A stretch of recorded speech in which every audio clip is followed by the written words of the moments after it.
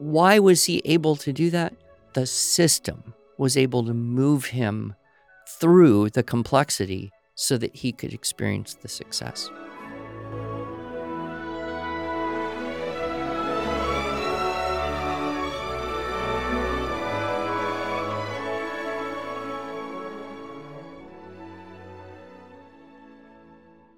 Hello, and welcome to the Arts of Language podcast with Andrew Poudois, founder of the Institute for Excellence in Writing, or as many like to say, IEW. My name is Julie Walker, and I'm honored to serve Andrew and IEW as the Chief Marketing Officer. Our goal is to equip teachers and teaching parents with methods and materials which will aid them in training their students to become confident and competent communicators and thinkers.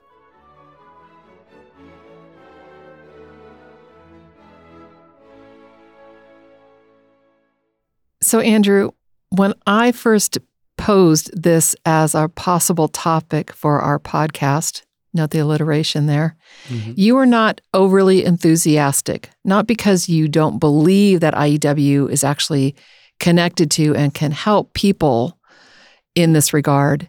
You just feel like we've talked about it so many times. But I want to take a little bit different approach as we talk today about the challenges of dyslexia and how IEW can help. Well, it seems a little bit like beating a dead horse because we have so many resources already available. Sure. But if you have a different take on it, if you have an angle that would be of interest, I'll do my best to play along. Okay, sounds great. So we're especially talking to families and teachers who have students with learning differences. Sure. And those can range from dyslexia, somewhere on the spectrum, maybe ADHD, dysgraphia.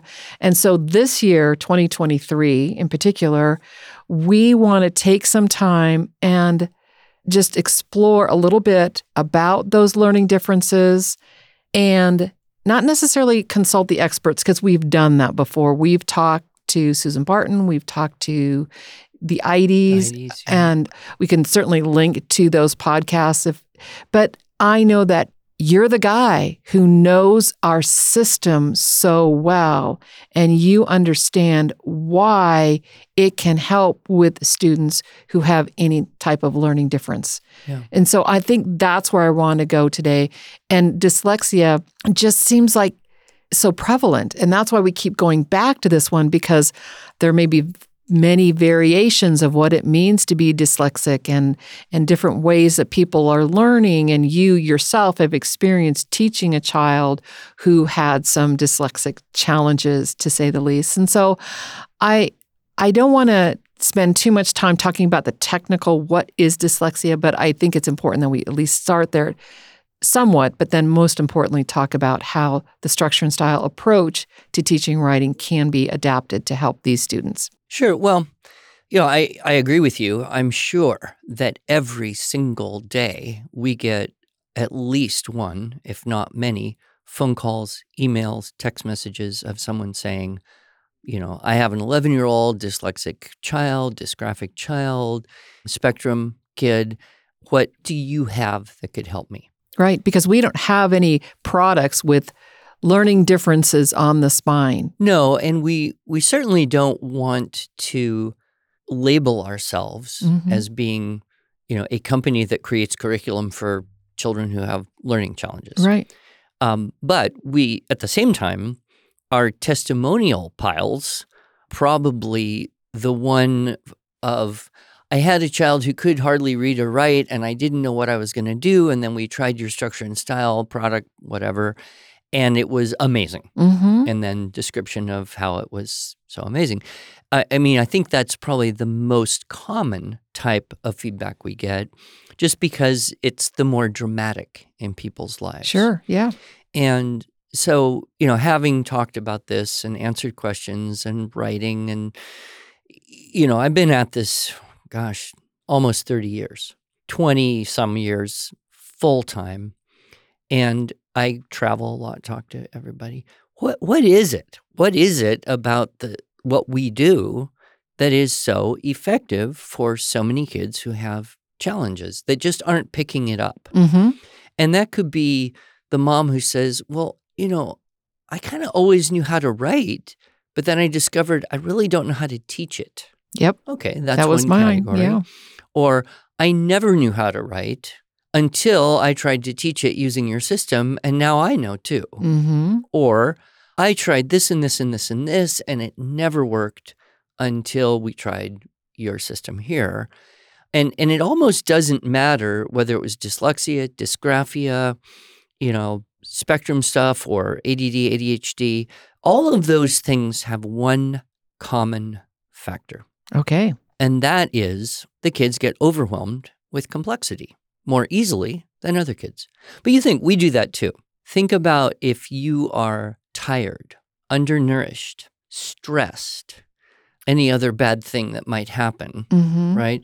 And you are in a temporary condition of not functioning at your best. Well, what tends to be the straw that breaks the back is complexity, right? In fact, you would look at most of people's feeling stressed in, general daily life, maybe not deep emotional stuff, but, Right. the daily life of being stressed, it's overwhelm, Mm-hmm. right? Sure. And so you have all this stress management, time management, executive function improvement. Yeah. And it's all about what? Separating complexities.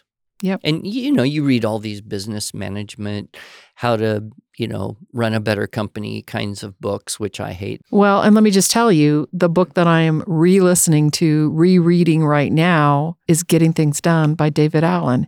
And his biggest strategy is identify what's the next action item.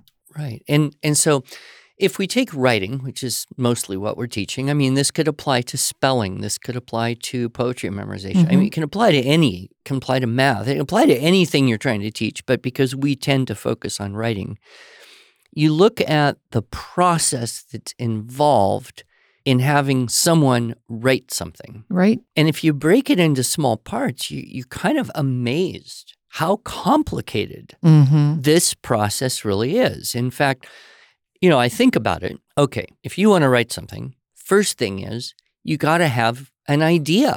The idea has to exist. If there's no idea, it's impossible to write something. So task number one, find an idea.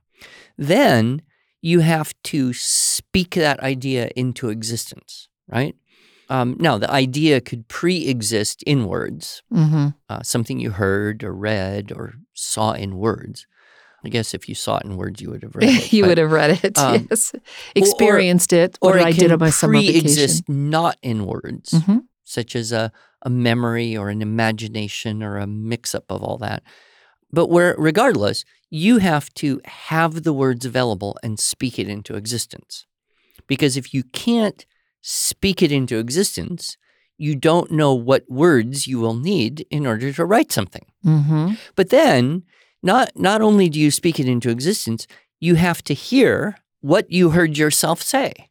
And I think most parents and teachers are well aware that children can say things and not hear what they said. Sure. It's actually a skill, Mm-hmm. right, to hear what you're saying. And then you have to hold it in your memory long enough.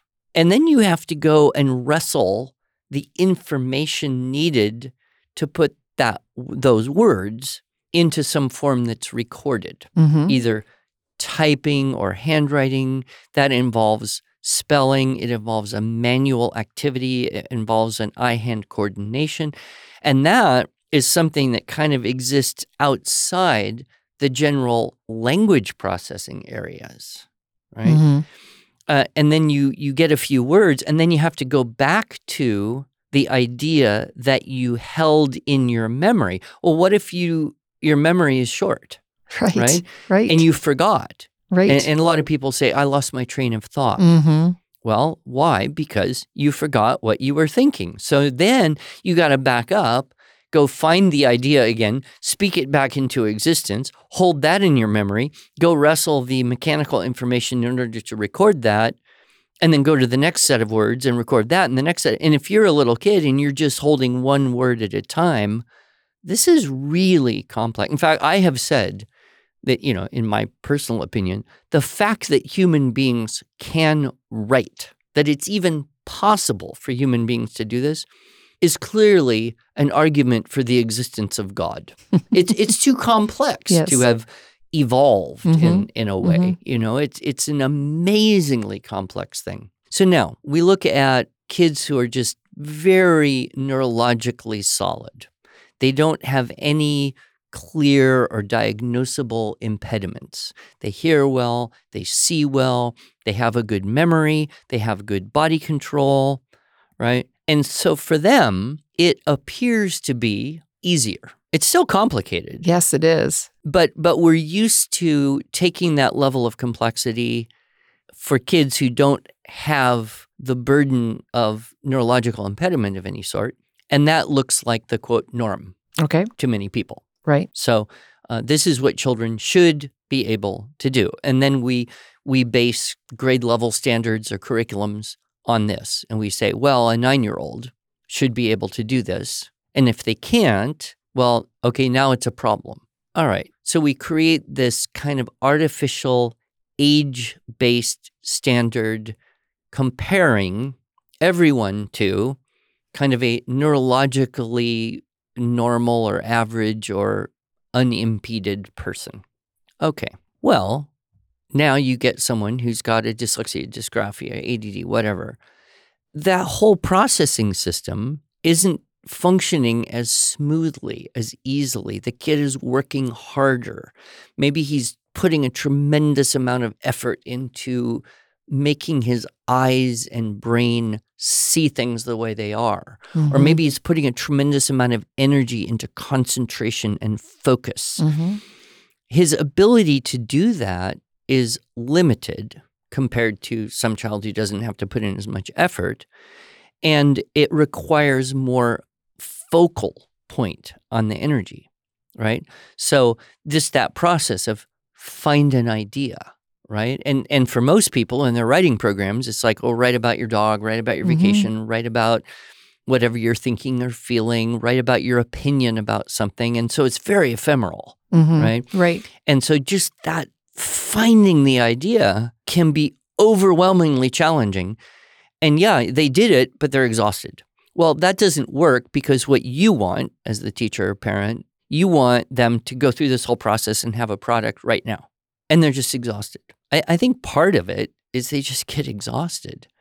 I remember, when my son, who, if you want to learn about my son, we actually had a podcast with him. But he didn't read anything till he was almost 11 years old. I mean, not even 3 or 4 letter words. And he didn't read a book till he was 12. And I remember when he first started reading, and, I'm seeing this actually with one of my grandsons. He can do it, but a page is just exhausting.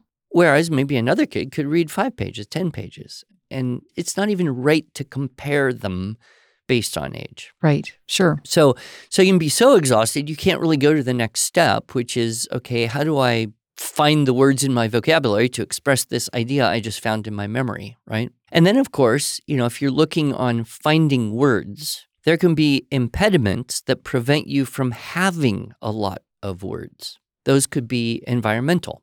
A child grows up in a place where most all their language is colloquial or media-based.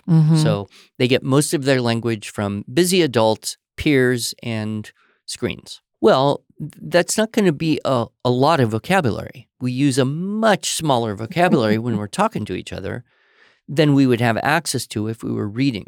Even a simple book. I was reading children's books to granddaughters last night. And I thought, this is really interesting. These are well done children's books, but the vocabulary included there, it just had words you would never bump into in daily life. Okay, our listeners are wondering what books you read. Oh, what did I read? Do you remember? Incy Weensy Spider, The Princess and the Kiss, even The Big Hungry Bear and the Strawberry. Yes. Right? Yes. I mean, these are simple, short books, but they include, the authors have very marvelously included words, enriching, effective, engaging words that the child can understand because of the context and the pictures. But you just wouldn't bump into these words on a daily basis. Sure. So, does the child even have the words to take the idea and speak it into existence? Yeah. Which is why when we start, everybody, regardless of age, regardless of are you dyslexic or ADD or above average, totally normal or gifted, it doesn't even matter. We start with here's source text, make a keyword outline, speak it into existence. That right there makes a huge difference, possibly the biggest difference. Yeah, because you don't even have to remember what you said because you have a keyword outline of what you spoke into existence. Maybe not the whole sentence. Right. Well, you still do have to remember, but you have aids to memory. Yes. I've studied memory a bit as well.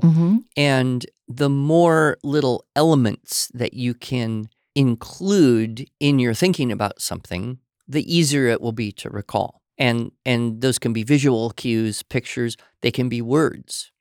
And so when kids have a keyword outline, they speak the idea into existence. Those little cues give them a chance to exercise memory and be much more successful than if you didn't have the keyword outline. You said, try to tell me what happened. Tell me the story. Tell me what the information.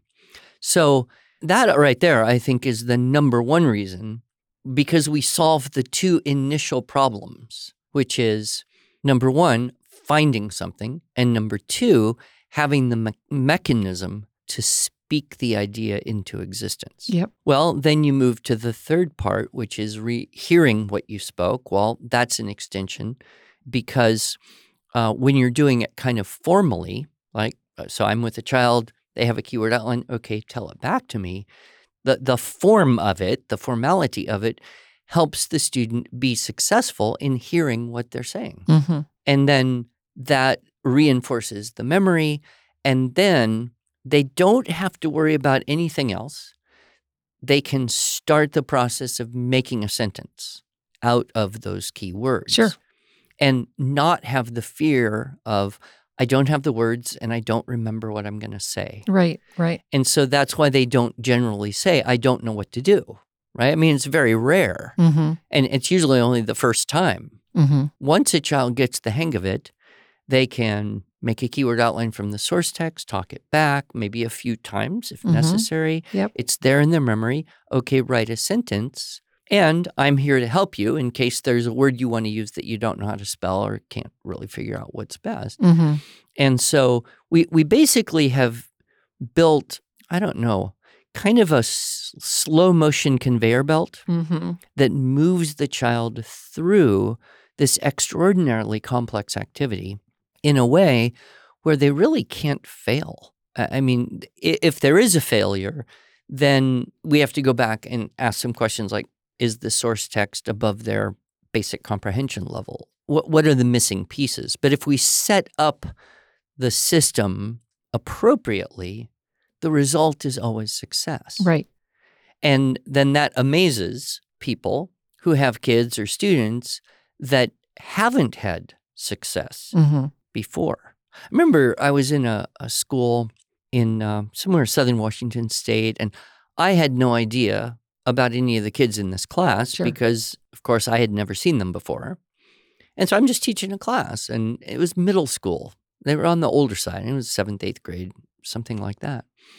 I finished the whole class, and it was like, okay, that was great. Anyone have any questions? And one of the teachers said to me, do you realize that boy, and she tried to describe him, has never written even an entire sentence in his whole years here? Wow. Never written one entire sentence. And he finished the whole paragraph, the whole Aesop fable. Sure. They were astounded. Well, why was he able to do that? The system was able to move him through the complexity so that he could experience the success. Right. So that's why I think whether we're dealing with someone who's, very clear, my kid's problem is dyslexia, or, wow, this child just really struggles and I'm not sure why, it works. It works. That's good. So what about the students that can't read because they have dyslexia? Can they start our writing program without being able to read? Well, probably. If you look at I don't know, kids like my son, and I've met a lot of kids like that, and that's really the only thing going on, is just a real profound difference in the way they see stuff. Mm-hmm. And that problem of seeing things three-dimensionally makes it really hard for them to deal with two-dimensional letters on a page. Mm-hmm. Those kids tend to have two big advantages in which they excel over a lot of other kids. Number one, spatial intelligence. They will often start drawing things in 3 dimensions without ever being taught. They will recall details of something that they experienced spatially or visually. They often can navigate 3-dimensional environments quite well. The other advantage is they very often develop extremely good auditory memories. Oh, okay. And that was the case, of my son. And if you cultivate audio listening, reading out loud to kids, giving them audiobooks from a young age, which I think is good for everyone, not just dyslexic kids, but it's particularly important. Audiobooks are particularly important for kids with a mild or a severe dyslexia, because that's how they'll build the vocabulary. Right. But it tends to be that they will gain this kind of really great auditory memory. And just to illustrate, one time I was teaching a group of kids, and my teenage son was in this group. And I'm teaching, and he's the only one who just won't look at me. And he's doodling on paper. He's just doodling, not taking notes like some of the good students. And so, I naturally am slightly irritated by this. And I finally said, are you with us? And he said to me, with his eyes closed, do you want me to tell you everything you just said for the last 10 minutes? And I thought, no, I do not. But, that was kind of like a turning point where I realized, yeah, it's all in there. He's got it all because he's blessed with this extraordinary auditory memory for language that was a compensation in a way for the extreme dyslexia. Just like a blind person will hear things that non-blind people often won't hear. So we get the accentuation of one sense through the deprivation of another. So these dyslexic kids, when they get a source text and they hear it, some of them don't even need the keyword outline because they can memorize the language so quickly. But what the keyword outline does is it transfers the spelling information. Oh, right. Sure. Right? Sure. And I always say, I would choose, if I were you, I would choose the hard-to-spell words in the sentence, because if you can copy them correctly into the outline, you won't have to figure out how to spell them later. Now, of course, there's some kids who don't copy correctly, and then they don't even copy the incorrect word the same way. Right. And just work on that. And most kids outgrow that, as they hit usually puberty or that age where they can just exercise their willpower over their eyes and brain and make things happen. So the keyword outline, serves for that. But very often, the pure dyslexic has a pretty easy time reconstructing very sophisticated content simply by having heard it. Well, and I wanted to just mention that in the Structure and Style for Students videos, and we did have a couple of kids who were severely dyslexic in the 1A class, and we won't tell you which one it is. Well, there were 2 in particular, but they didn't read well. In fact, they hardly read at all. But by the end of the class, they were writing. They had caught up to their peers. But one of the things that you do every time when you're doing a video course is you read the source text in its entirety, almost without exception. Now, the level 2C, where it's year 2, level C, and it's like 15 pages. Or, when they have to go get their own resources for research or essays. But yes, I do make a point of reading the source text, especially in a group like that, because I want to be sure that every student hears and understands every word, every idiom, every thing, because there are unfamiliar names and places and all that. But the other thing I would point out here is that a lot of times parents think, okay, the problem is dyslexia or whatever. So I kind of have to get this kid reading before I teach them spelling or writing. Right. And in my experience, that's not necessarily true. In fact, by teaching spelling and writing, it often serves as a tremendous boost Yep. to the decoding. Yep. And in my talk on Paper and Pen, What the Research Says, Mm-hmm. there's some actual interesting research to show that children who copy letters and copy words are able to recognize those letters and words more easily, more quickly than children who simply look at them again and again and again. Sure. Oh, right. Which is, one of the fears I have about the paperless classroom that is Right. kind of a goal of many schools is let's just get all kids learning everything on screens. Right. And I think I shared with you, I had this experience living in Japan. I was trying to learn Japanese. I was trying to learn to read Japanese. And at a certain point, I said, I'm just really not having a good time with this. It's not easy. Mm-hmm. So I decided to learn to write Japanese characters. And once I learned to write the character, I could recognize it anywhere. Yep. So it was almost as though it made the connection between the active, the passive, the, hemispheres of the cortex, the eye, brain, ear connection.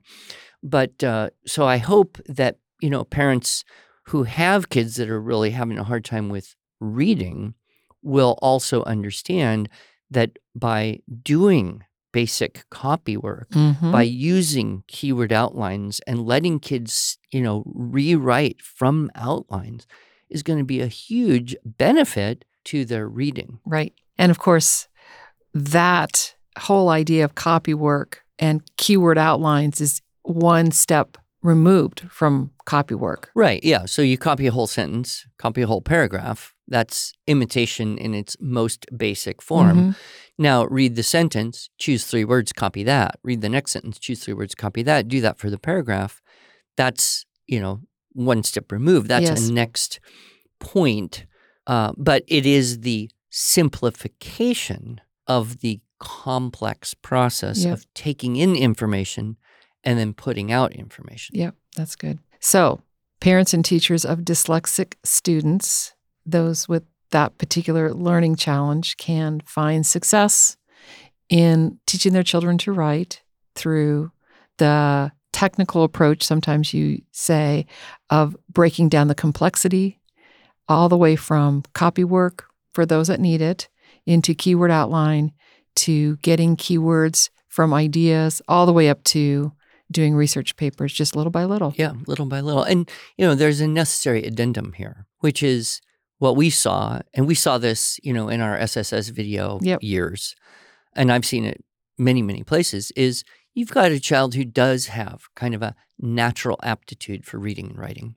You teach them this process, and it makes the whole thing smoother and easier for them as well.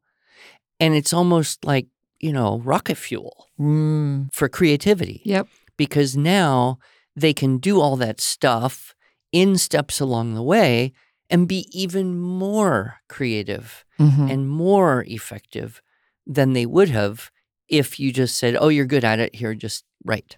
Right. Yeah. Don't skip the technical methodology. Yeah. So it works for everybody. Yeah. Yeah. All right. Well, thank you, Andrew. Thank you, Julie.